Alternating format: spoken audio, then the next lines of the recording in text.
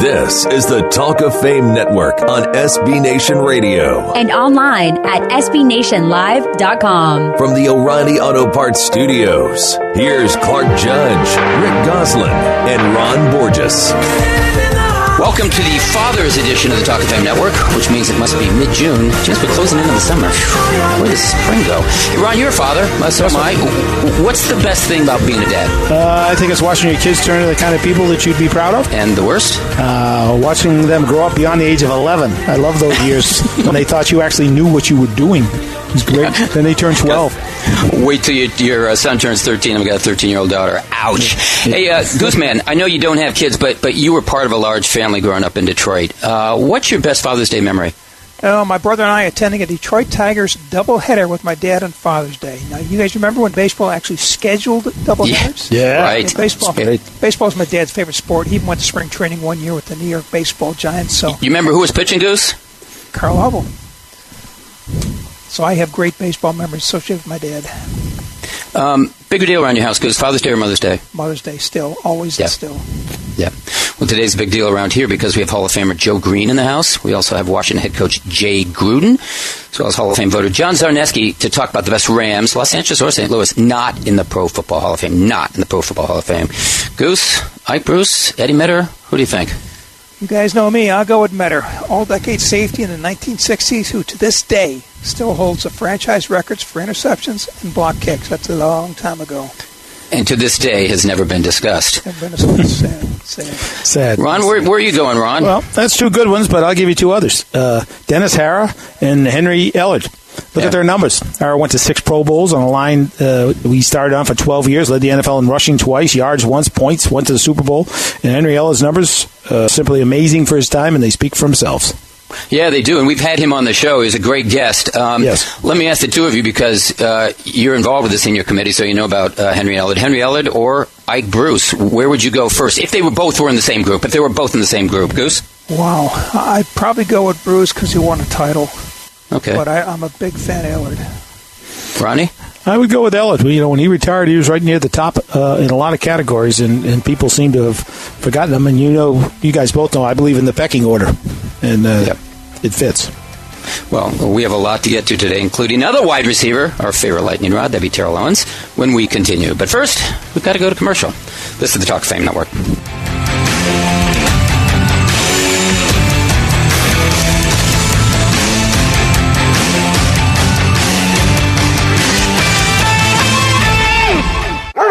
This is the Talk of Fame Network on SB Nation Radio. From the O'Reilly Auto Parts Studios, here's Clark Judge, Rick Gosselin, and Ron Borges. Well, before we get started, congratulations to Hall of Fame voter and friend of the show, Shireen Williams, for winning this year's McCann Award, which is given by the Pro Football Writers Association to that reporter who has made a long and distinguished contribution to pro football through his or her coverage.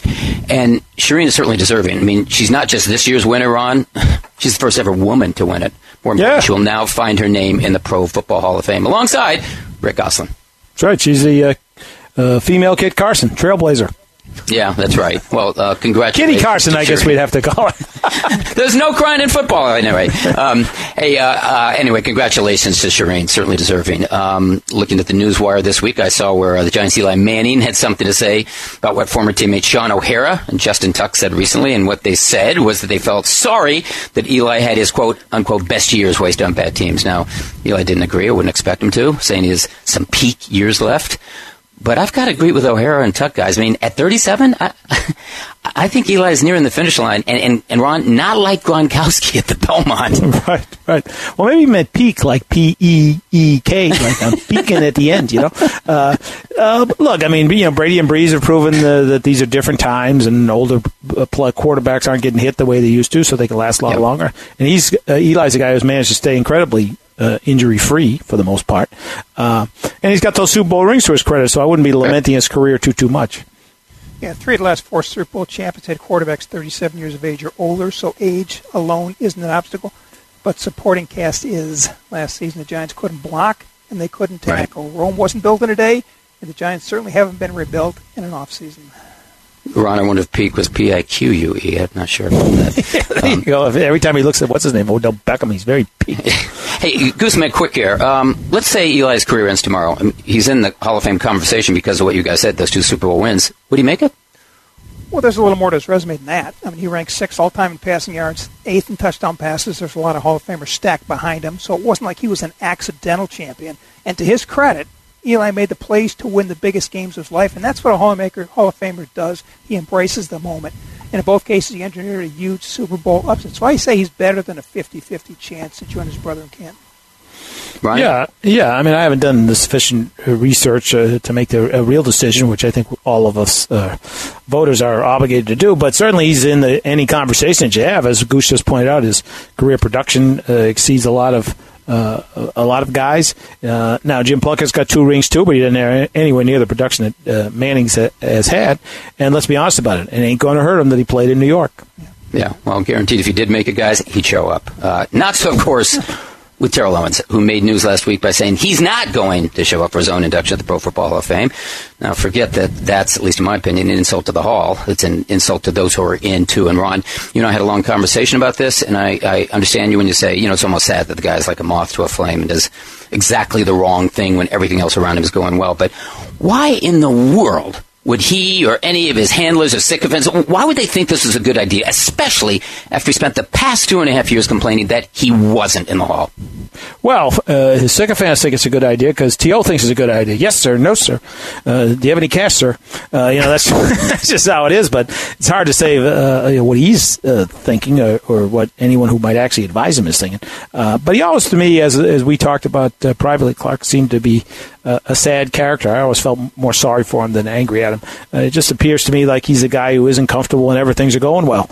He always needs an enemy to claim or a slight to get his back up on. It just seems like the thing that makes him most uncomfortable, which is really sad, is when he's comfortable. Well, I got to tell you, Ronnie, the best tweet last week was the one you sent out that afternoon when he announced that. What was that? Well, the one I think you're thinking about, because I went in a little bit of a Trumpian tweet storm there. But I said, he was on. He just was put on the greatest team ever created, and he's still a lousy teammate. He can't help himself. He can't help. Because the Hall is as much about all the other men in there. That's it's right. not all about you. It's partially about you, but it's about being in there with all these tremendous players. The greatest players in the history of the game. There's only a little over 300 of them out of 40,000 guys that have played. Yeah. And why would you not want to be? Forget everything else. Why would you not want to be with them? Well, I don't know. But, Goose, I want to ask you, and put this into context for me, if you will. Is there anything in the Baseball Hall, because I know you're a voter, and so is Ron, but anything comparable to, or any Hall of Fame to this? And how would you proceed when he's to be introduced at his own induction or at the Gold Jacket dinner a couple nights before? There's nothing that qualifies like this. But if I was a Hall, I'd ignore him in the program. Devote the night, the speeches, the ceremonial unveiling of the bust to those who are in attendance. Mail him his bust and his jacket. He chose not to participate, so the Hall should accommodate his wish and eliminate him from the program. Well, Goose, I've heard people say it's his right not to participate, and it is. But because it's your right doesn't mean it's what you do. I mean, it's your right to appear in a T-shirt and shorts to see the Queen, too, but you don't do it. And it's Pete Carroll's right to call a pass at the one of the Super Bowl when you have Marshawn Lynch in the backfield, too, but that doesn't mean you do that either. You know what? I'll be honest with you. I'm tired of hearing about rights. How about responsibility?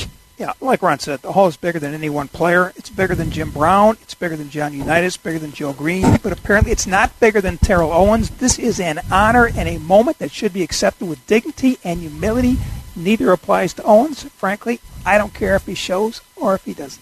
Yeah, I couldn't agree more. And Ron, I know what you've told us in the past, and I agree 100%, is exactly what we said in the show the past 2 or 3 years. The impact that Owens had on voters and now fans is exactly the impact he had on teams. He polarizes them, which is why he went from team to team to team to team. Sure. You're right. I'm not so sure he's polarized the new team he's on, because I think most of the ones, at least that I spoke with, don't like or understand what he's doing, and many of them didn't like the fact that he got voted in the first place.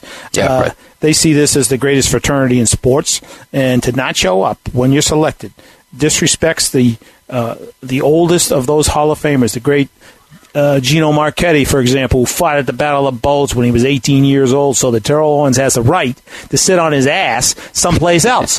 What about those guys? Forget about it, the rest of it. What about those guys? All rise. Here comes the judge. Well, either Aaron Judge just hit another dinger, or, guys, that's my turn to state a case. And I see that Robert Harris Jr., our producer, is pointing at me.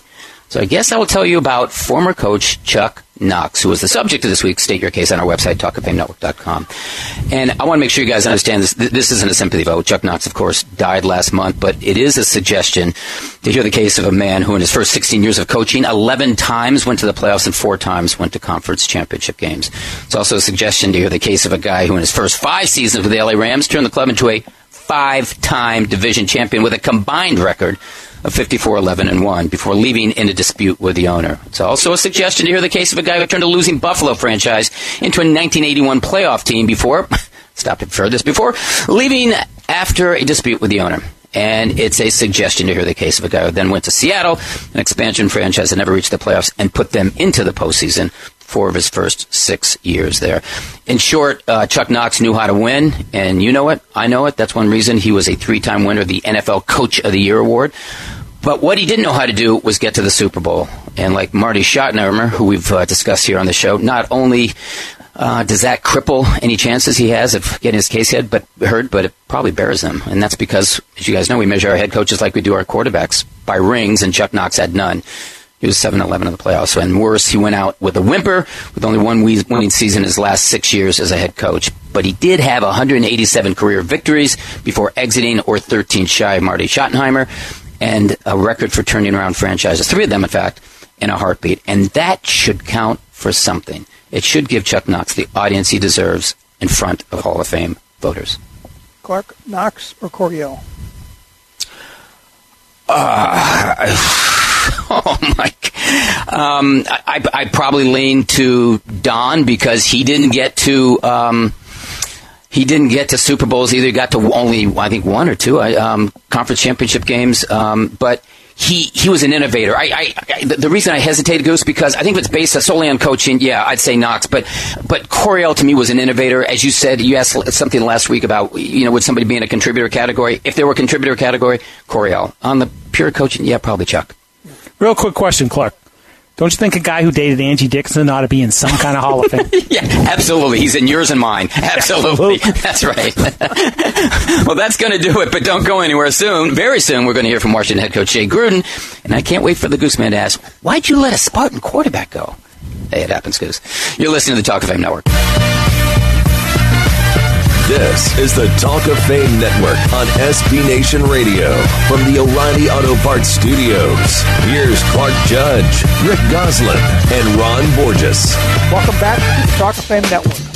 We touched on this in the last segment, and I want to expand on it in this segment. For 2 years, we heard how strongly Terrell Owens believed he belonged in Canton, that he was being denied his rightful place by the writers in the Pro Football Hall of Fame.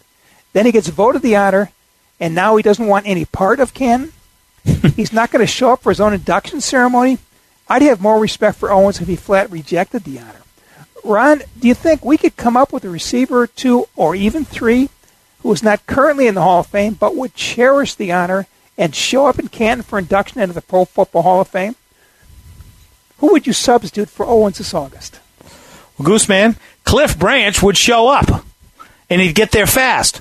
He was one of the most explosive deep threats in NFL history, once averaging 24.2 yards a catch in a season. He had only 46 catches that year, which is about a month's worth in today's game of non-violent pitch and catch, but he lugged them for 1,111 yards. He wasn't just fast, he was world-class fast. He led the NFL in receiving touchdowns twice in a 3-year span. He was an All-Pro 4 times. He started on 3 Super Bowl champions. And somehow he's out, and Lynn Swann is in, despite having more catches for more yards and more touchdowns and averaging 17.3 a catch to Swann's 16.3. He played in an era where teams ran the ball twice as often as they threw it, but when they threw it to Cliff Branch, he made up for lost time and headed to Canton. Ron, I guarantee it, Drew Pearson would show up for his induction. In the 8 decades since 1930, there have been 16 wide receivers selected first team all-decade. And they're the greats of the great: Don Hudson, Crazy Legs Hirsch, Lance Allworth, Jerry Rice, Randy Moss. Drew Pearson is the only one of the 16 first-team all-decade receivers not enshrined in Canton. He's been eligible now for 30 years, and has never once been discussed as a finalist. T.O. was never a first-team all-decade wide receiver, and he was a finalist 3 times. And he's upset that he had to wait 3 years to get in. Michael Irvin waited 3 years. So did Marvin Harrison. Irvin won 3 Super Bowls with the Cowboys. Owens never won a Super Bowl. Harrison led the NFL in receiving twice. Owens never led the league in receiving. Neither Irvin nor Harrison was insulted by the process. They were elated to be elected, and both showed up for their induction. Pearson would, too. Let me tell you another guy who would show up. Sterling Sharp would show up with his brother. That's a lot of noise. If domination of your era is one of the Hall of Fame's requirements, there's only one wide receiver who was more dominant between 1988 and 1994 than Sterling Sharp, and that was Jerry Rice, who many people think is the greatest receiver of all time. Despite Rice's during those years, Sharp led the NFL in receptions 3 times. He led in touchdown receptions twice, and is one of only 7 players in NFL history to win receiving's triple crown by leading the NFL in receptions, yards, and receiving touchdowns in the same season, joining Don Hudson, Elroy Hirsch, Pete Pios, Ray Berry, Steve Smith, and Rice. In the 7 years before his neck injury forced him to retire, Sterling Sharp's 595 receptions were second only to Jerry Rice. His 65 receiving touchdowns during that time were second only to Jerry Rice. And his 8,134 yards were third only to Jerry Rice and Henry Ellett. If the Hall of Fame is about dominance, it's impossible to argue that Sterling Sharp wasn't anything but, and he would show up. Ron, I got another guy who'd show up, Otis Taylor. He and Charlie Taylor were the 2 receivers in the 1960s that changed how pro football looked at wideouts. Both were tight end size with wide receiver speed. The game was more physical on the flank then, with defenders mugging receivers every step of their routes. The 2 Taylors were just as physical with cornerbacks as the corners were with them. They were the forerunners of size on the flank, paving the way for the big wideouts, such as Randy Moss and Terrell Owens. Charlie Taylor played in the NFL and has been enshrined in Canton. Otis Taylor played in the AFL and has never been discussed as a finalist. You might remember he caught that 46-yard touchdown pass against the Minnesota Vikings that broke open the 4th Super Bowl for his Chiefs. In 1971, after the 2 leagues merged, Taylor was the only receiver in the 26-team league to post a 1,000-yard season. Otis Taylor has been waiting 38 years to have his Hall of Fame candidacy considered and discussed. I guarantee you he'd show up for his induction. So too would Stanley Morgan. The forward pass was invented to move the ball forward fast, and few receivers ever did that more effectively than Morgan. In the 70s and 80s, throwing the football was not an extended handoff like it is today. It was throwing the bomb while people beat you all the way down the field. Despite that, there were few bombardiers more dangerous than Stanley Morgan. In his first 6 years in the NFL, he averaged 22.6 yards per catch, and each of those seasons averaged 20.9 yards per catch or more. No receiver has come close to duplicating that. In Jerry Rice's first 6 years, he averaged 17.6 yards a catch. In James Lofton's best 6 years, he averaged 18.9. Both are Hall of Famers.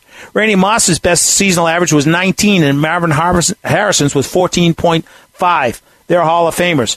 When Stanley Morgan retired after 13 seasons, he had 557 catches for 10,716 yards, an average of 19.2 yards per catch. Only 2 Hall of Fame receivers, Paul Warfield and Bob Hayes, averaged more. He is the only player in NFL history with 500 or more catches to average over 19 yards per reception. You always talk about the quality of the catch. 19.2 yards per catch, pretty good quality, don't you think, Goose? Not bad. I'll tell you another guy who would show up. The late Charlie Hennigan would have showed up for his induction. Like Otis Taylor, he was penalized for playing in the AFL. And the AFL was the passing league. The NFL was the running league, yet they penalized these receivers. Hennigan set records it took decades to break. In 1961, he caught 100 yards in passes in 10 of Houston's 14 games. That record stood for 34 years before Michael Irvin posted 11 100-yard games in a 16-game season in 1965. Hennigan caught 101 passes in a 14-game season in 1964. That record stood for 20 years before Art Monk caught 106 passes in a 16-game season in 1984. Both Irvin and Monk are now in the Hall of Fame. Hennigan has been eligible now for 47 years and has never been discussed as a finalist. He'd have shown up for his induction. Another guy who would have shown up is Billy Houghton. All you need to know about Billy Houghton is when he retired in 1963, he was the NFL's all-time leading receiver in receptions and yards, eclipsing a record set by Don Hutson, who many consider as one of the 3 best receivers in history. If someone eclipsed Don Hutson's record, he's deserving of more than being a football footnote. As a rookie in Green Bay in 1952, Billy Houghton averaged had a league best 1,231 yards and a staggering 102.6 yards per game. He scored 13 touchdowns, a rookie mark that lasted until 1965, and a rookie touchdown reception record that stood until 1998. 11 times in NFL history, receivers have produced 1,000 or more yards in a 12-game season. Billy Houghton did it twice. He was among the league's top 5 receivers 4 times. He was among the top 10 8 times. He went to 4 Pro Bowls. He was chosen first-team All-Pro. He scored 43 touchdowns in 80 games with one of the lousiest teams ever, the old Green Bay Packers. Today, that would translate to 8.6 scores per season. He had 5,581 yards, too, which would average 1,116.2 yards over a 16-game season today. When he retired, he not only led the league in catches and yards, but his 61 touchdowns left him only 4 shy of future Hall of Famers Michael Irvin, Bobby Mitchell, and Charlie Joyner. Would Billy Houghton show up if he was inducted? He was wondering why nobody called. I'll give you another guy. The late Billy Wilson would have showed up for his induction. He went to 6 Pro Bowls in the 1950s with the San Francisco 49ers. That's as many Pro Bowls as Owens went to. And Wilson was playing on a running team. He played with the $1 million backfield, Y.A. Tittle, Hugh McElhenney, John Henry Johnson, and Joe the Jet Perry. They're all in the Hall of Fame. Billy Wilson can't get discussed. He led the NFL in receiving 3 times. That's 3 more receiving crowns than Owens. He's been eligible for the Hall now for 53 years, and he's never been discussed. Billy Wilson would have shown up for his induction. You know I love Billy Wilson, don't you? That's why you did that. Well, didn't you cover him? Yeah, I think I threw footballs to him back in high school. Well, here's another guy. How about Harold Carmichael? Second-team All-Decade selection. When he retired, he had 590 catches for nearly 9,000 yards. He averaged over 15 yards a catch. He scored 79 touchdowns in an era when they were running the ball most of the time. He had 3,000-yard receiving seasons in an era in the 70s when, Goose, they were handing the ball off 2/3 of the time. You think he wouldn't show up for his induction? He'd be there a week early. You look at Heinz Ward and Isaac Bruce. Both have 1,000 career catches, and both have been in the room, or Bruce has been in the room, and their candidacies have stalled. I mean, 1,000 career catches, and you can't get in. Torrey Holt, Reggie Wayne, guys that were all-decade type players on championship teams, contributors on teams that won titles, put up the stats, went to Pro Bowls, can't get in, can't get discussed, and yet you got a guy here that's not going to show up for his induction. I mean, there are a lot of wide receivers that would like to trade places with T.O. today. If you told any one of those receivers that we just discussed, Goose, you're going to have to wait 3 more years, and then you're going to go in the Hall of Fame. Not a one of them would be crying the blues. They'd be getting their travel arrangements ready for 4 years from now. Be happy to be there. That's the thing that is utterly amazing to me. Look, I understand any guy. I mean, these guys, especially today, they all think they're first ballot Hall of Famers. So a little disappointment. Okay, maybe that's justified. Maybe it isn't. But okay, human nature. But you waited 3 years to get in. We're talking about some of the greatest receivers and the most productive receivers in history, and they're still waiting 25, 30, 35, 40, 45 years. You don't hear a peep from them. I mean, T.O. needs some perspective. You should listen to the show. Joe Namath waited 30 years. Your guy Mike Haynes waited 30 years. Herb Adderley, Joe Schmidt waited 3 years. I mean, that's wrong. Okay, guys. Mike Haynes waited 3 years, Goose, and if he was covering T.O., T.O. would never get in the Hall of Fame. Oh, thanks, Rod. Time for a break. Next up, we'll visit with Washington Redskins coach Jay Gruden. You're listening to the Talk of Fame Network.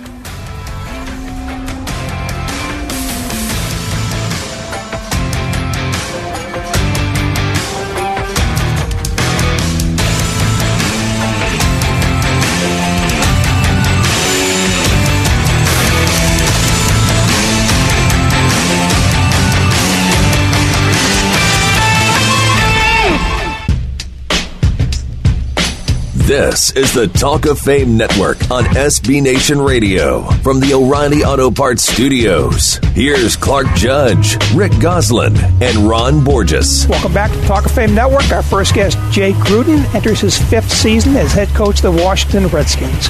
He's looking for his first championship in the NFL to go along with the 6 he won in the Arena League as first a quarterback, then a head coach.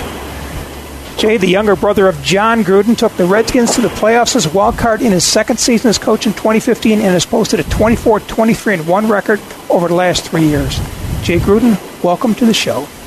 Thanks for having me. Hey, Jay, the Super Bowl champion now resides in the NFC East. How much does that heighten the challenge of coaching and succeeding in the East? I'll tell you what, there's always a lot of pressure in NFC East. You know, there's great history, obviously, with our organization, obviously the Cowboys, Giants, and Eagles, and pressure is packed every time we step on the field with those guys. And the Eagles winning the Super Bowl last year just puts added pressure on us to try to do the same thing. But it's always a great division to be in and be a part of, and it's a blast to coach in it. Jay, the Cowboys drafted Ezekiel Elliott with a first-round pick in 2015. He won the rushing title. The Eagles traded for Jay Ajayi last season. The Giants used the 2nd overall pick, of course, in the spring to take Penn State All-American Saquon Barkley. You drafted LSU's Darius, I got to pronounce it right, I hope, Guice in the 2nd round. Is the NFL arms race evolving into more of a tank attack? Are we going back to the running game that I used to see when I started out as a writer? Yeah, NFC, Darius Guice, yes. You could probably say that. You know, I think, history says that you got to be able to run the ball in the NFC, so you got to be able to stop the run. And obviously the Cowboys drafting Elliott and the Eagles getting the running backs that they have with Jay Ajayi, and then obviously with Saquon going to the Giants, I think everybody knows the recipe for success in the NFL is being able to have a balanced attack. You know, the Giants have Odell Beckham they can throw the ball to, and Cowboys have a litany of weapons, as do the Eagles, as do we, with Jameson Crowder and Jordan Reed and Josh Doxson, now Paul Richardson. But it's very important to be able to run the ball and stop the run. We addressed the running game with adding Darius, and we also addressed stop and run, adding Deron Payne in the 1st round to go along with Jonathan Allen. Jay, when you were a quarterback in the Arena League, how many times did you call runs? Runs, not many. Only if I got hit the play before I needed a break. You know, Jay, it just struck me that the running game seemed to be disappearing just not that many years ago. It looked like running backs would suddenly become obsolete. Is the game sort of reversing itself now because of the way defenses are playing with so many defensive backs?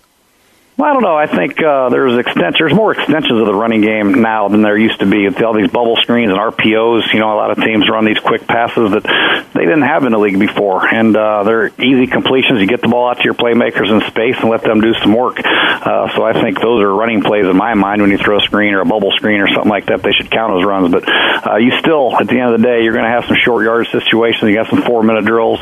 You want to be balanced so you can open up the play-action pass and your shot plays. And the running game plays a big part of that.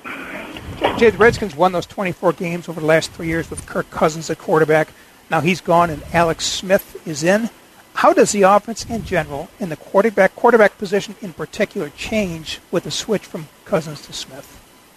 I don't know if it changes a whole lot. I think we're going to try to implement some concepts that Alex is comfortable with, but we're going to try to also show him what's gone well around here while also adjusting to his play style. You know, Alex can do a little bit more things with his mobility factor that Kirk maybe couldn't have done. So we'll try to add some more of those type of plays, so to speak, to get him out of the pocket a little bit more, maybe some RPOs, so to speak, and try to fit our offense to what he does, but also letting Alex come in here and learn what we do and what we've had success with around here, spreading the ball around to our weapons.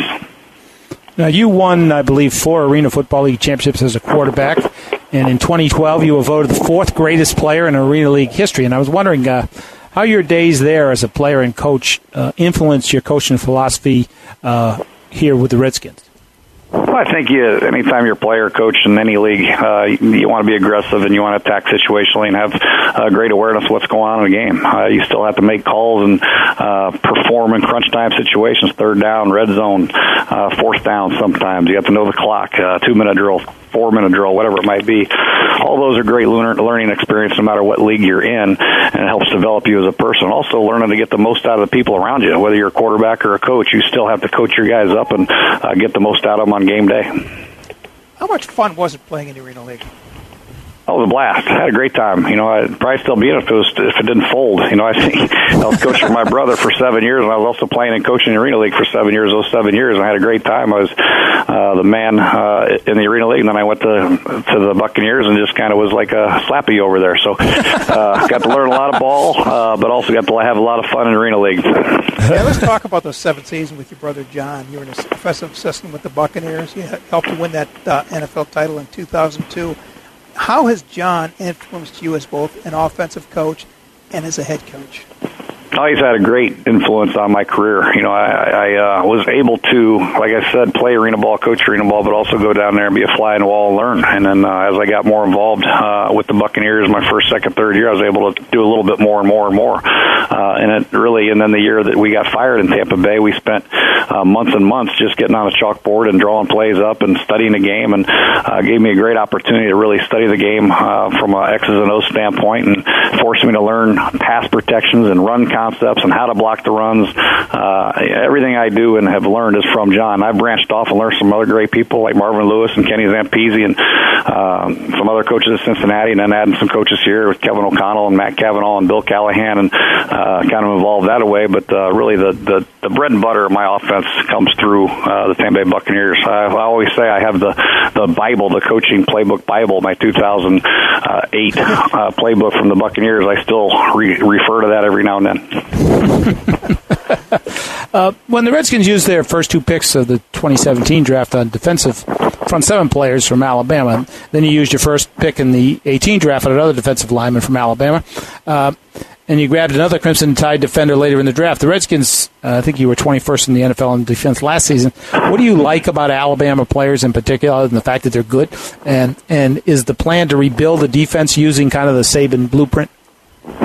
Oh, what we like about these guys, number one, they're the best players available on our board. It just so happens they went to Alabama. But when you take a guy from Alabama, you know they're going to be well coached. That's for sure. They're going to be playing in big games. They're 5-star recruits. They're productive. They can handle aggressive coaching. They play multiple fronts and coverages on the back end at Alabama. They're not just playing 2 coverages. They're moving around. Deron Payne, who we drafted in the first round this year, he played nose, he played 3, he played a little bit of everything. They had different fire zones. He was in different gaps. Ryan Anderson, outside backer, same thing. He was dropping in coverage. He was rushing the passer. Jonathan Allen, same thing.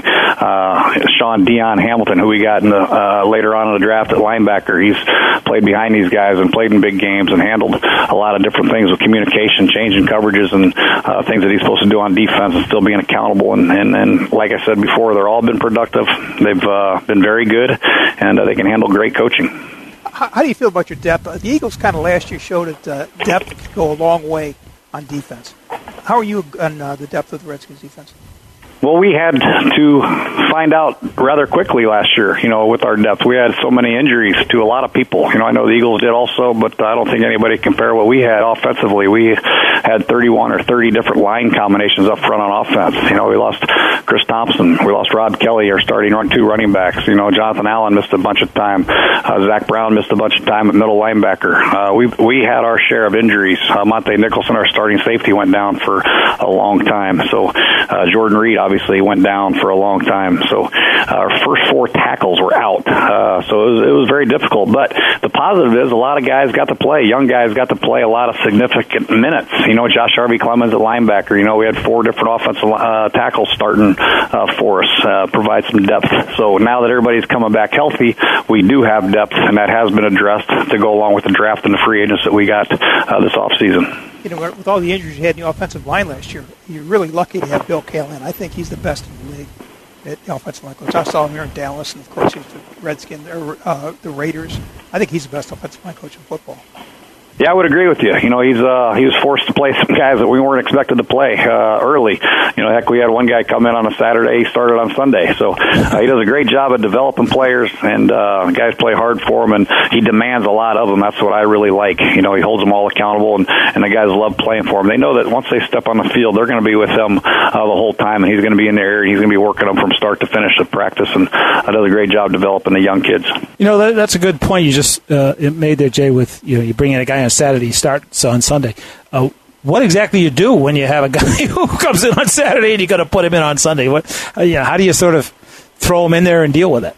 Yeah, fortunately, it was Ari Kwanjo. We took him off the Raven practice squad. He was with us in training camp, and and he still had some knowledge of our system, which was good. But it was tough. We adjusted pretty well. We adjusted the game plan accordingly, and snuck out a couple wins here and there. But it's tough to call plays. It's tough to have your quarterback drop back 7 steps when we don't know who's blocking in front of them. But for the most part, guys did a good job. They competed. It would be nice to have a Pro Bowl left tackle like Trent Williams and Morgan Moses sitting there full time, and Brandon Sheriff, who missed a couple games, and our starting center Spencer Long went down. But it also helped develop Chase Roulier as our starting center now. Obviously, Sean Laval missed a lot of time, but it helped develop somebody like Tyler Catalina and some other guys up front. So now we do have some depth, and hopefully those guys will come back full go here when training camp starts.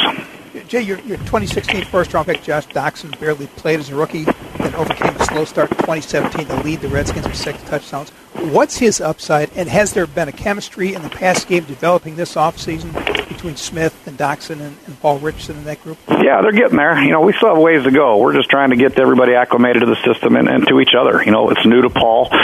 He's doing some things he hadn't been asked to do. It's new to Alex, obviously, and Josh Doctson is starting to cement his role, and here's a starting flank or a starting X over here in our offense. Josh has a great upside, without a doubt. He has explosion when the ball's up in the air. And then the thing that you have to learn about Josh, he doesn't really have that down the field separating speed, but he can separate with his leaping ability and his big body and his big frame and his strong hands. So sometimes he looks covered, but if you give him an opportunity ball, he won't be covered because he'll make a big play. And those opportunities will come more, I think, this year. And I expect him to have a great year. And Paul has a speed that we might have lacked a little bit last year. He can really, really run, take the top off, which will help, especially if Darius Geis gets going in the running game. Our play action should be outstanding, similar to when we had Deshaun.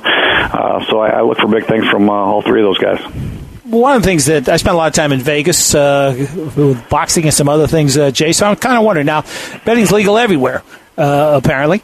Now, if we get to the end of the season and the Raiders or the Redskins are in the Super Bowl next February, could you tip us off and where we should put our money? Yeah, you trying to get me in trouble already with the NFL. Well, it's legal now. Yeah, right. Yeah, tell that to the league office. I can't be talking about gambling or any of that stuff. I know that I'm going to have confidence in our players and our team anytime, anywhere, any place. So I would never say bet against us. Let me ask you this. What did the Capitals win in the Stanley Cup do for the town?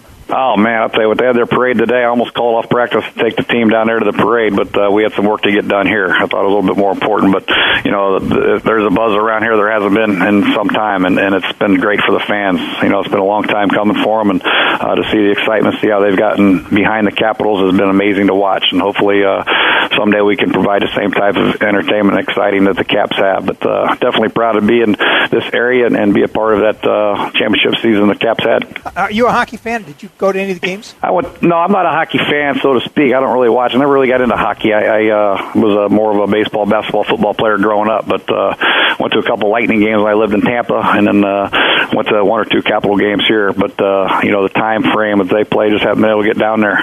But love watching them play in the playoffs and happy that they won it all. Yeah. We'd like to thank Jay Gruden for stopping by to visit and wish him the best of luck this season trying to get the Redskins back to a Super Bowl for the first time since 1992.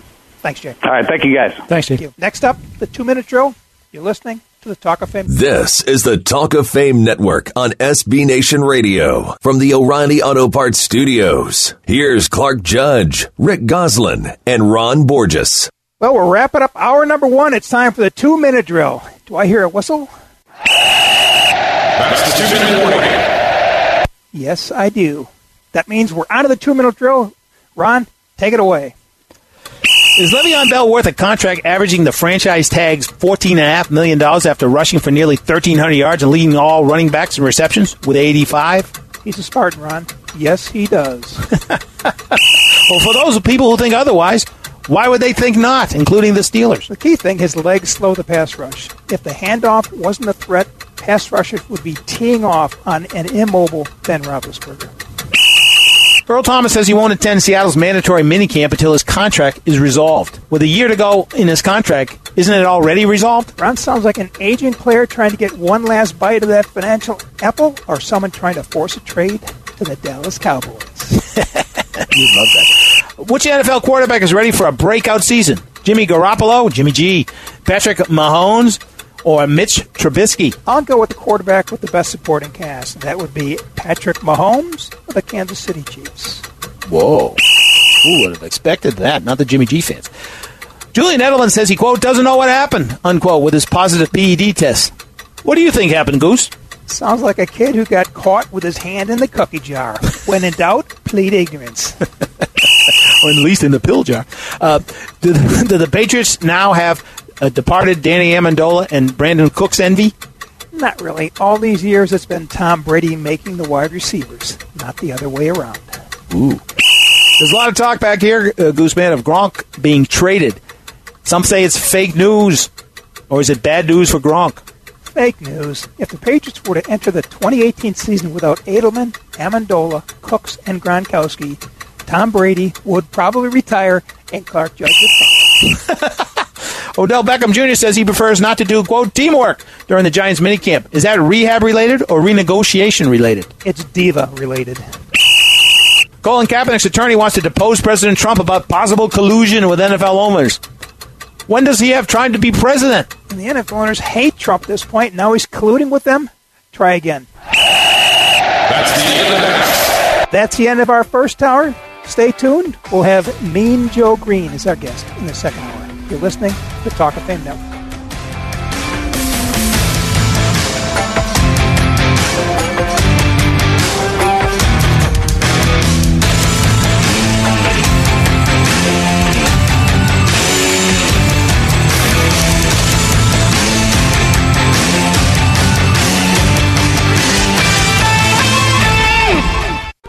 This is the Talk of Fame Network on SB Nation Radio. And online at SBNationLive.com. From the O'Reilly Auto Parts Studios, here's Clark Judge, Rick Goslin, and Ron Borges. Welcome back to hour number 2 of the Talk of Fame Network. I'm Clark, along with Rick and Ron, and we're coming to you from our studios in Houston. But it could be Singapore this week, guys. That's because that's how our president, we're talking about President Donald Trump, has reached out to NFL players, asking for suggestions of people they'd like to pardon. True story. But I guess after you've heard from Kim Kardashian, pro football players are probably next. So I thought, instead of hearing from them, he can hear from us on the people involved, past, present, or future, with the NFL that we would like pardoned. And Gooseman, you've been on the Halls board a lot longer than we have, over 2 decades, so let's start with you. Whom would you have pardoned? I'd like to pardon Tom Flores and George Seifert for a couple of bad coaching decisions. Both were multiple Super Bowl winners for Bay Area teams on a Hall of Fame track. But Flores moved to Seattle and Seifert moved to Carolina, where both failed miserably in their next head coaching stops. Those losing stints are the largest obstacle standing in the way of their Hall of Fame candidacies. Ronnie? For me, it's Jack Tatum. Say what you will or may about Tatum, but the hit he put on Darryl Stingley, who became a friend of mine in his later years, was nothing that a lot of defensive backs of that era would not have done. It's always been held against him that he did it, and it's been held against him that he didn't visit Stingley, although the truth of the matter is Stingley's family prevented him from doing so. I think he needs a pardon. Well, I'm going with Seattle coach Pete Carroll because he could use some friends these days. I would like to see him pardoned for the worst call in Super Bowl history, whether it was his or then the offense coordinator Darrell Bell was. I don't know. It doesn't matter. But for that lame brain idea in Super Bowl 49 where he decided to throw the ball at the New England one. What? At the end of the game, what? Instead of giving it to Marshawn Lynch. What? I think he's still paying the price for that decision. You know what? He should, Goose. Clark, I'm going to pardon Tom Bratz, the GM of the Green Bay Packers in 1989 for drafting Tony Mandarich. For the first 5 picks in the 89 draft game, Hall of Famers Troy Aikman, Barry Sanders, Derek Thomas, and Deion Sanders. Bratz could have had Thomas or either Sanders, but instead took the incredible shrinking man Mandarich with the 2nd overall pick. But it sure looked like a good pick at the time. Clark, where did he go to school? Right, where did Mandarich go to school? I forget. Michigan State. Spartans. Where's that span? Where's the band coming? No band. Hey, Ron. I could use some brats right now. How about you? Yeah, that'd be good, actually. Yeah. I was going to say Roger Goodell and Ted Wells, but we'll save that for another segment. That's going to do it for today's Pardon. I didn't hear anyone mention Terrell Owens in there. Anyway, we'll email those ideas to the White House and hope to have them leaked soon. Up next, it's our Rick Goslin with his Dr. Data. You're listening to the Talk of Fame Network.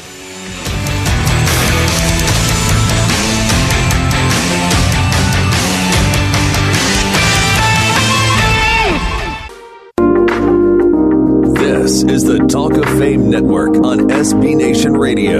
From the O'Reilly Auto Parts Studios, here's Clark Judge, Rick Goslin, and Ron Borges. I see where International House of Pancakes is changing its name. Yeah, they are. I'm not sure why, but from now on, there is no more IHOP. Instead, it's IHOB. And for everyone that thought the B, that's IHOP, was for breakfast, I did.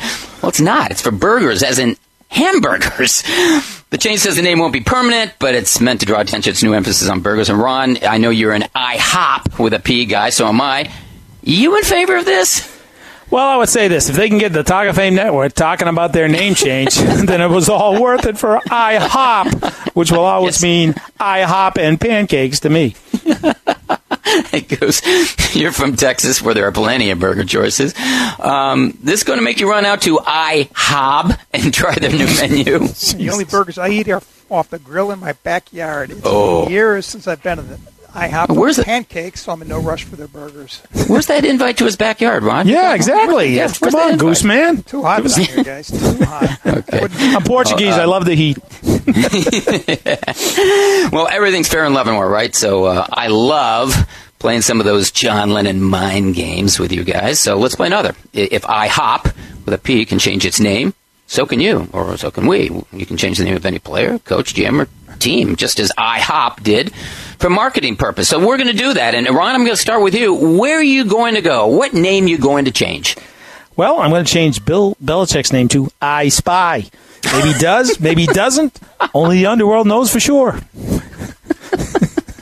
I'd make it official and add Super to the name of the Chargers, so they'd be the Los Angeles Superchargers. That's how we always address them in this show, so why not? Ron? I'd change Le'Veon Bell's name to Johnny Paycheck and tell the Steelers, pay the man! Goosey's taking on another Spartan there, so you want to reply? No, he wants to pay the man. Guys, no one in the NFL has gone longer without a title than the Arizona Cardinals. It's now 71 years and counting. Wow. I want to change their name to the Golden State Warriors. There you go. Well, me, you know what? Since we talked about Darwin was in the first hour, I want to change his name to the Mirage. I mean, now you see him, now you don't. I mean, he's supposed to be there, except he's not. Yeah, he's not. Oh, don't get started again. Okay, on to a Johnny Manziel update, the weekly Johnny Manziel update. Ron, you have a name change for Johnny Football? I do. Sergeant Preston of the Yukon. He was always big in the Yukon, and he always got his man. How about Dudley Do-Right? Dudley Do-Right. Love him. Big chin. Could land a plane on that chin.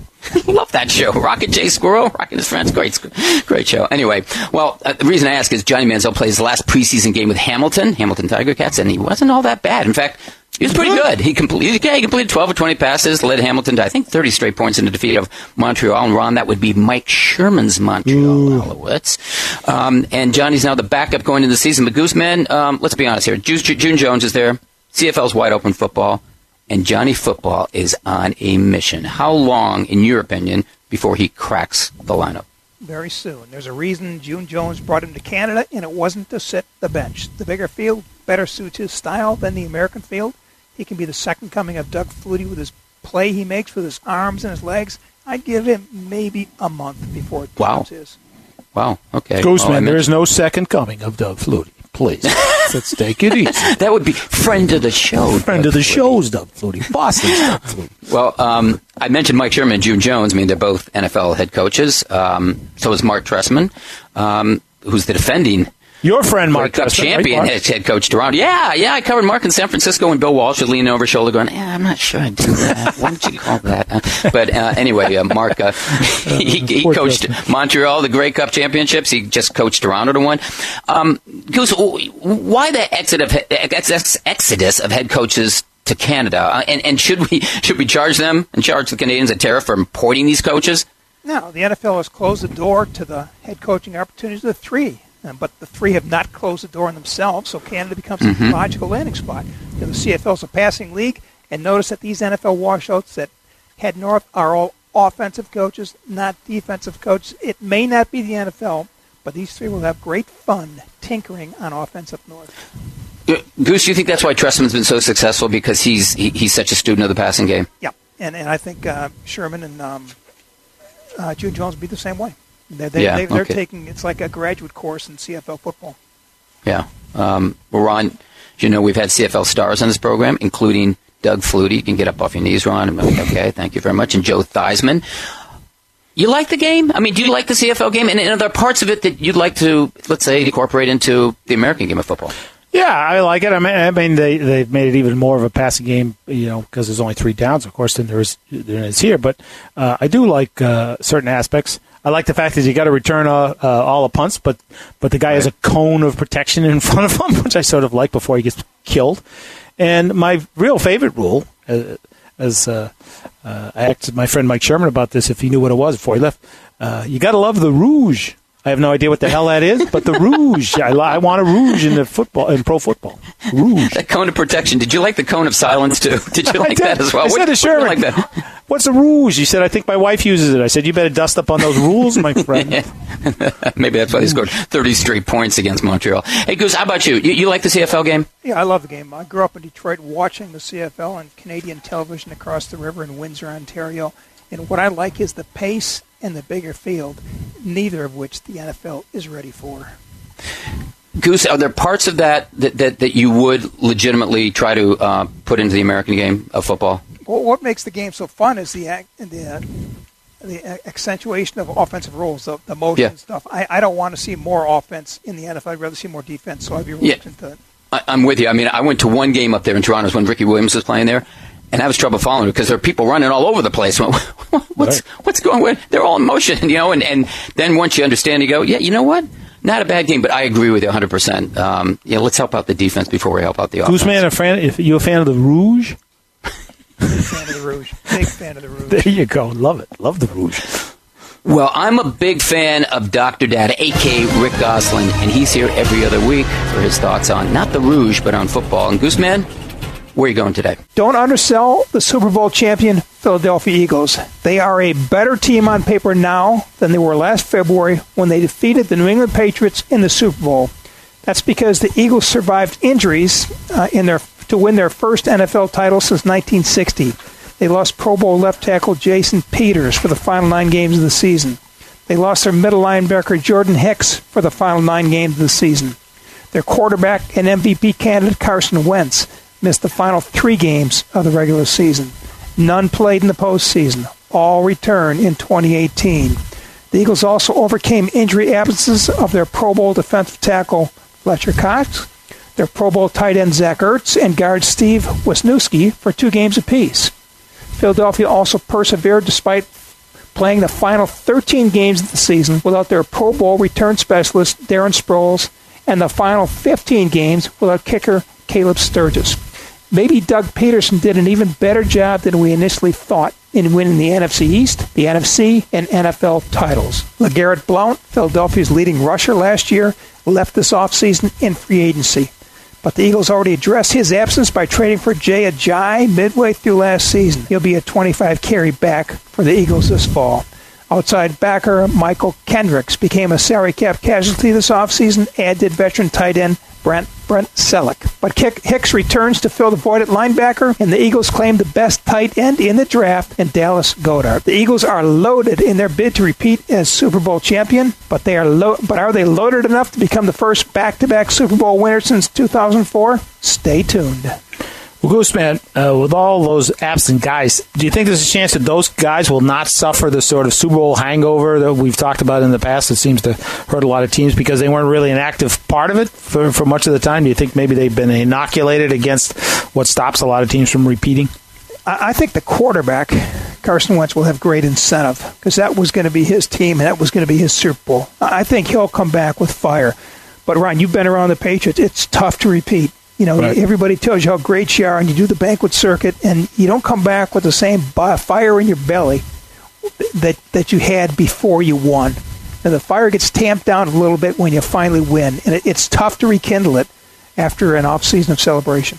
Hey, guys, speaking of name changes, we're going to change ours to the talk of our next commercial, because that's what we're going now. You're listening to the Talk of Fame, our next commercial network. This is the Talk of Fame Network on SB Nation Radio from the O'Reilly Auto Parts Studios. Here's Clark Judge, Rick Gosselin, and Ron Borges. Keeping with our Best Not in Canton series, we've invited Hall of Fame voter and longtime friend John Zarnecki of Fox Sports to join us and give us his take on the best of the Rams. The LA Rams, the St. Louis Rams, maybe even the Cleveland Rams. Doesn't matter. We want to know the best Ram not in the Pro Football Hall of Fame. Czar, thanks for being here again. You're welcome, Ron. Good talking to you. And Always you too, great. Goose. I'm going to come out and probably shock everybody with Henry Ellard. And it's probably because I covered him almost his entire career. And if you remember, the Rams back then had no quarterbacks through most of his career. I think Jim Everett, once they finally got Everett, he wasn't too bad. But he had guys like Jeff Kemp and Steve Dills. I think Steve Bartkowski, Dieter Brock. Oh, geez, that's right. Dieter Brock. That's right. Wow. And here's the thing, and here's what I'm going to say about Henry. And Henry, for 13 straight years, led his team in receptions, which is pretty impressive. I mean, I know the Rams didn't have a lot of great receivers, but even when he went to Washington, he led the Redskins in receptions. And he was automatic on third downs. And the other thing, early in his career, he was a tremendous punt returner. I mean, and if you know the Rams in that era when Dickerson was there, it was all about running the football. Mm-hmm. But you had to get first downs once in a while, on third and long. And Henry produced all the time, and he was the only guy they could throw it to. I mean, that's what impressed me about Henry is that they had no one else at the wideout position, and everybody knew the ball was going to him, and he still caught it and converted it into the first down. That's why I really like him. And the game was a lot different back then too. I mean, the Rams, they beat the Cowboys in a playoff game just giving the ball to Eric all day, 24-0. So he just stood out as a great player to me, considering the cast around him and what was expected of him. So you guys can tell me if I'm wrong or not. No, I think that's a good call. Goose and I are both Ellard guys that we've written about him, and his numbers are terrific. For the time that he was playing. He's been on the show. I think when he retired, wasn't he fourth, Goose? Yeah, he was the top five. Huh? What most impressive thing for me is that 18 yards a catch. I mean, it was the quality of the catch, not necessarily the quantity of the catch. Well, he was great after the catch. That's the other thing, Yeah. And he's never going to get in the Hall of Fame, I don't think. Well, here's the frustrating part. Every franchise, it seems, has got a receiver that isn't in the Hall of Fame that he like the Cowboys have Drew Pearson, the Eagles have Harold Carmichael, 49ers have Billy. Everybody's got that guy. And yet none of these guys, Kansas City's got Otis Taylor, none of these guys can get into the room to be discussed. That's the frustrating part for me. It's you wonder how do these people fall through the cracks? Right. See, for me, Henry was he was the only guy they did have. Yeah. I mean, when you rattle off some of the Cowboys, at least the Cowboys had maybe two receivers that you could count on and be clutch or something like that. But for a long period of time, he was the only guy. Even when they had Flipper, Henry still led Flipper Anderson. Henry still led the Rams in receptions, and the Rams were a playoff team. I mean, they lost the NFC Championship game twice when Henry was there, and made the playoffs a lot. And basically, it was a running team, and they played decent defense when Fritz Shermer was there. Well, one guy I wonder about too, who never gets any love at all, is Dennis Harrer, who was 6-time Pro Bowl player, team captain. As you pointed out, they had a real grinded out offense, and he was a key player in that. Did he just sort of disappear because of the position? Right, I think so, and I like Denny Harrer, and he was a character and a team leader and a real tough guy, and I don't think that's a bad choice, and that's a great name to bring up. I think the Rams had a unique line. Slater ended up getting in the Hall of Fame off of longevity, but my first few years at the Rams didn't even start for 3 years. Jackie didn't, And Irv Pankey, the tackle, he actually could block LT, Now, some games he couldn't, but he blocked Dent. I mean, the Rams actually beat the Bears a couple times in the mid-'80s there when the Bears were the best defense in football. So I think that's why Dennis has never made it, even into the room, because there were other guys on that unit. It was a pretty good offensive line for about 5 or 6 years. Old Dan Radakovich, he coached those guys, the old Steeler guy. It was it's too. How does Isaac Bruce and Ellard compare in candidacies? I'm sorry, I can't hear you there. How does Isaac Bruce and Ellard compare? Well, I mean, I think Henry was an excellent route runner, and so was Bruce. But I would say Bruce has a little bit more top-end speed, you know. But I would say Henry had a little bit better hands, you know, because when he caught his opportunities, I mean, and they didn't throw the ball that much like they did when Bruce played in St. Louis, you know, with Warner. The whole offense was totally different, too. So, I mean, I would say that's the one advantage Henry had, his hands. And they were both decent route runners, I think. And Bruce obviously had more top-end speed, I think. But, you know, the game was more wide open then, too, Goose. So it's like I say top-end speed, but guys would be wide open in that offense every once in a while, you know, the way the play scheme was. If somehow Henry were elected, yes? would he show up? Yeah, he definitely would show up. You know, he coached for a long. I'll say one thing too about Henry, and I'm sort of, you know, he was a great guy. He got abused by the Rams front office. This was in the day when there wasn't free agency, and I mean, they just like took him to the cleaners. John Shaw did every year, and but he took it and he showed up and played. You know what I mean? It's like. A great guy. He coached in the league for a long time, a receiver coach for a long time. So he would definitely show up. It would mean the world to him, too, and there's no doubt about it. Yeah. How do you guys feel about that T.O. thing? Well, you know, the thing that I said, we talked about at one point here, and one of the things I felt was I feel really sort of sad for him in a lot of ways. I've always felt sad for him because there's something going on there that's weird, right. You know? For sure. But the other thing that struck me was he's just made the greatest team that's ever been selected, and he's still a lousy teammate. You know, he can't. I mean, he confirmed everything that was said about him. He confirmed. You know, I mean, I know. That's a good point. You know, but I think there's whatever's going on up in his head. Probably Goose knows a whole lot, being around him in Dallas and stuff like that. You know, I always liked T.O. personally, one-on-one through the years of covering the NFL and everything. And got along with him okay, but hurting himself here by not showing up because I think it only fuels the flames of all the old-timers, all the Hall of Famers who were reluctant to support the guy, too. You know? They didn't want him in the first place, and now they don't have to deal with him, so they're happy. You know, they're probably happy in one way. I mean, whatever. You know, it's almost an insult to the players that are in that he won't show, but I feel worse for the guys that can't get in. The guys like Eddie Metter who've waited 50 years for their call. And here's a guy who waits 3 years. They put him. He says, "I'm not coming."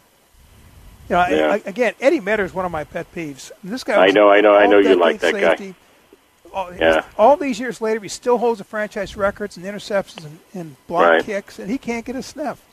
Right. Hey, you know what? And it's the position, Goose. Yeah. I mean, we've talked about it. You've talked about it in the room many a times. I think of all how few safeties are in the Hall of Fame. I mean, I covered Nolan Cromwell. He was pretty damn good for about 4 to 6 year period, you know. And there's a lot of guys, you know, at that position and who are just overlooked, you know, because I think we look at pass rushers and corners, you know, and you know, I got a soft spot for John Lynch too, but I mean, I don't think he's ever getting in. I hear what you're saying, but I think it's the position mostly just gets totally overlooked.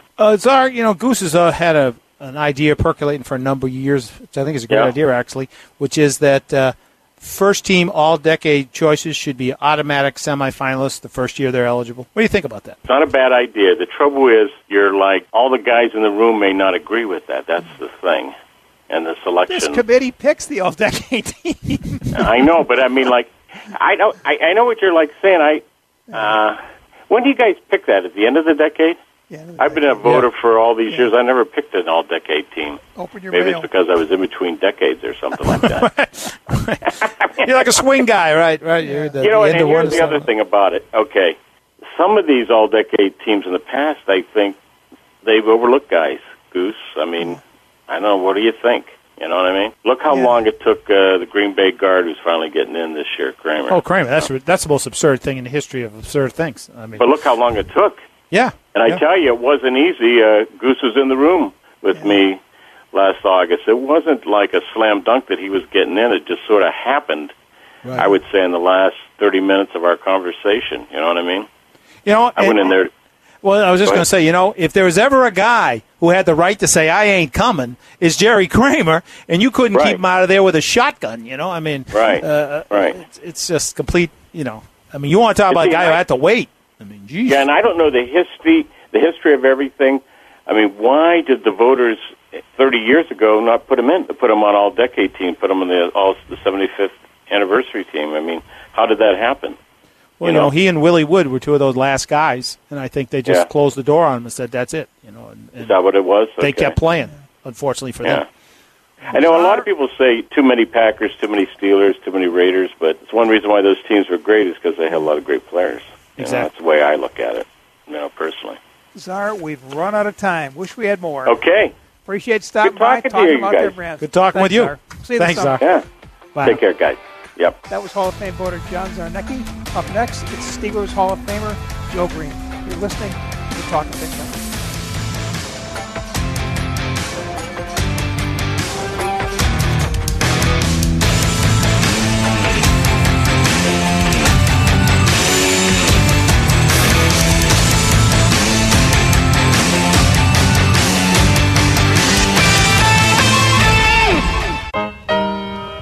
This is the Talk of Fame Network on SB Nation Radio from the O'Reilly Auto Parts Studios. Here's Clark Judge, Rick Goslin, and Ron Borges. Our next guest, Joe Green, was the linchpin of the Steel Curtain defense that helped Pittsburgh win 4 Super Bowls in the 1970s. Joe was voted to the NFL's 75th anniversary team and has a bust in the Pro Football Hall of Fame.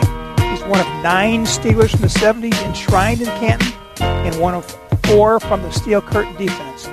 Joe thinks that's a player or two light of Canton, and he's here with us today to talk about it. Joe Green, welcome to the show. It's my pleasure, Rick.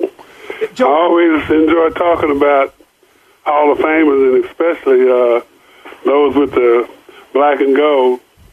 That's why you're here. Joe, what is your definition of a Hall of Fame player?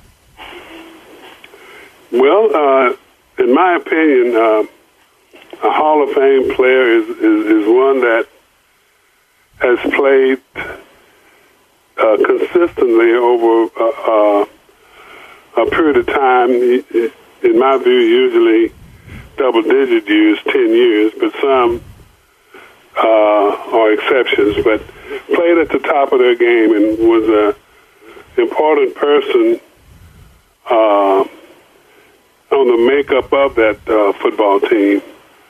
A person that, for the most part, epitomizes sportsmanship, preferably on and off the field, but one that played the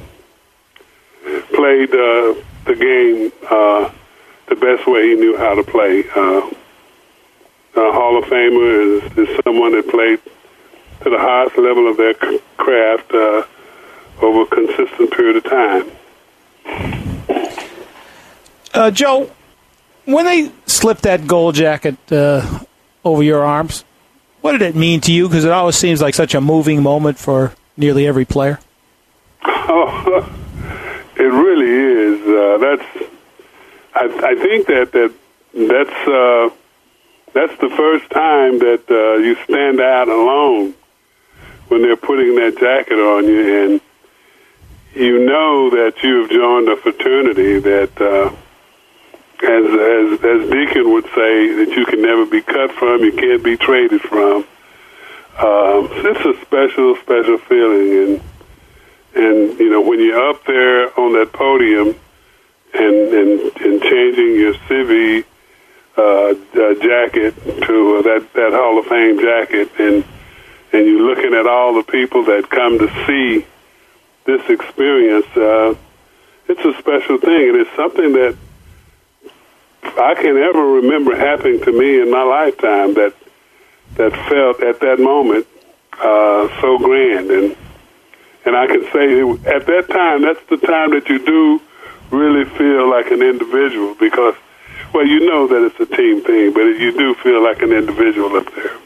Joe, were you saying, I hope this fits? Yes. Particularly for me, because when I was measured, I was like 40 pounds heavier. And I made sure that the times that I was going to have to put that jacket on, it was going to be able to fit me. So I went on a crash diet for about 3 or 4 months, and it fit well. Joe, we all know your dynasty, the 70s, was a steel curtain dynasty, an assembly of one of the greatest defensive units of all time. Yet there are more Hall of Famers from the Pittsburgh offense of the 70s than from the defense. How did that message get lost on Canton? Well, we on defense, we don't pass the ball, we don't run the ball, and we don't catch it. So, and you know, Rick, I think that the defensive line got a lot of publicity about the front four, the steel curtain. The linebackers played a part in that for sure, but I think it was probably a little overweighted to the front seven group. I don't know about, I don't know if that's right or wrong, but probably so. But the argument also could say that, well, L.C. Greenwood isn't there, Dwight White isn't there, and neither is Ernie Holmes. But we have two linebackers and probably should have three. Yeah, that's one of the people we were wondering about, if you could tell our listeners who that third linebacker is that so many of you Steelers believe belongs in the Hall of Fame. That third linebacker, we're talking about him as being the third guy, but he's really in the first. Andy Russell. Andy Russell was there when we were the Steelers. The team that everybody could beat. And Andy suffered through some terrible years, and he was so delighted. And he said as much when Chuck came, before we ever won any Super Bowls. He was really pleased to see Chuck Noll there. He saw a difference coming. And the scouting changed a little bit. It changed a great deal. We started to get some better players, and I joined the group with Andy every year, looking at the draft, looking for help. And Andy was a special teammate, experiencing all of the bad things that happened with the Steelers, and he could share with the group the kinds of things that you needed to do to be successful. He was the guy that brought the word to the locker room.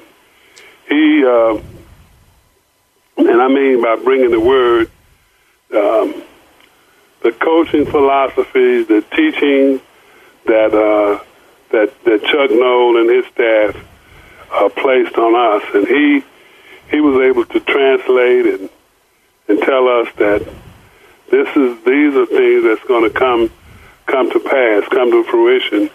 You need to listen to this guy. And, over my 13 years, I found out that through experience, you can have great coaches, but if you don't have a messenger in that locker room that's carrying his message, then it becomes very difficult. And Andy did that.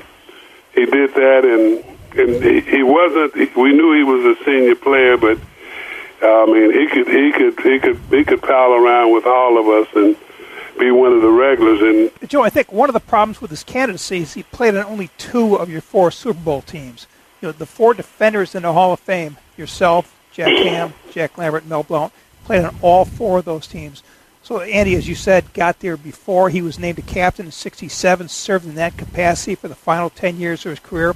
What kind of guidance and leadership did he provide you, Mel, the 2 Jacks, and the other young defenders who arrived in the '70s to form the Steel Curtain? every day, every practice, the guy that shows up to play, the guy that pays attention in the meetings, the guy that talks in practice. One of the things that Coach Knowles used to tell us all the time is that you have to play your position like you know all of them, and you have to be able to communicate. And that was one thing that Andy did, and it was all new to me to hear the guy talking all the time, telling teammates what to do, where to be, telling them about formations and what plays. And Andy did that, and we saw as a young group how important it was to plug yourself into what everybody's responsibilities was, what we were supposed to do as a team, and that made it so much easier. I always said that we could talk about to any one of the 11 guys that were playing on defense. You give them a hypothetical scenario about what the offense was doing on any given situation, down and distance, time in the ball game, and you ask us individually in separate rooms, we could probably come pretty close to telling you what we would do on defense, what our response would be. And I think that this was Chuck, but I think Andy was able to convey that message to all of us on defense. And I remember our first Super Bowl, Andy and Ray Mansfield, the old Ranger, they were doing media day. They made it so much easier for us because they were up there on the podium telling jokes and talking about how it used to be when they were getting beat up and how it changed. And when the event was over and the reporters started to move around and go elsewhere, Andy and Ray, they was begging them to come back because they were still had more to tell them. And it's that kind of approach that kept us loose enough but serious enough that know that it's business. And that was part of Chuck's teaching also, is that don't let the game spoil your fun. Enjoy yourself. The game is supposed to be fun, but it's only fun when you win. Yeah. And Andy showed us, how to win, how to enjoy practice, how to prepare ourselves for the weekend. Very special leader. Call him Captain Andy. Well, Joe, we got about 30 seconds left, so it's we're going to ask you a question with hopefully a quick answer. T.O., of course, is getting a lot of publicity now for not showing up. You talked earlier about how what you feel about the Hall of Fame and what it felt to put on that jacket. If he called you for advice, what would you tell him? I would say to T.O., the fraternity of players, they all probably were fans of yours. They had nothing to do with whatever you think the Hall of Fame as a whole has against you or anyone. And I think you need to put that in the background, get rid of it, because you're missing one of the most important times of your life.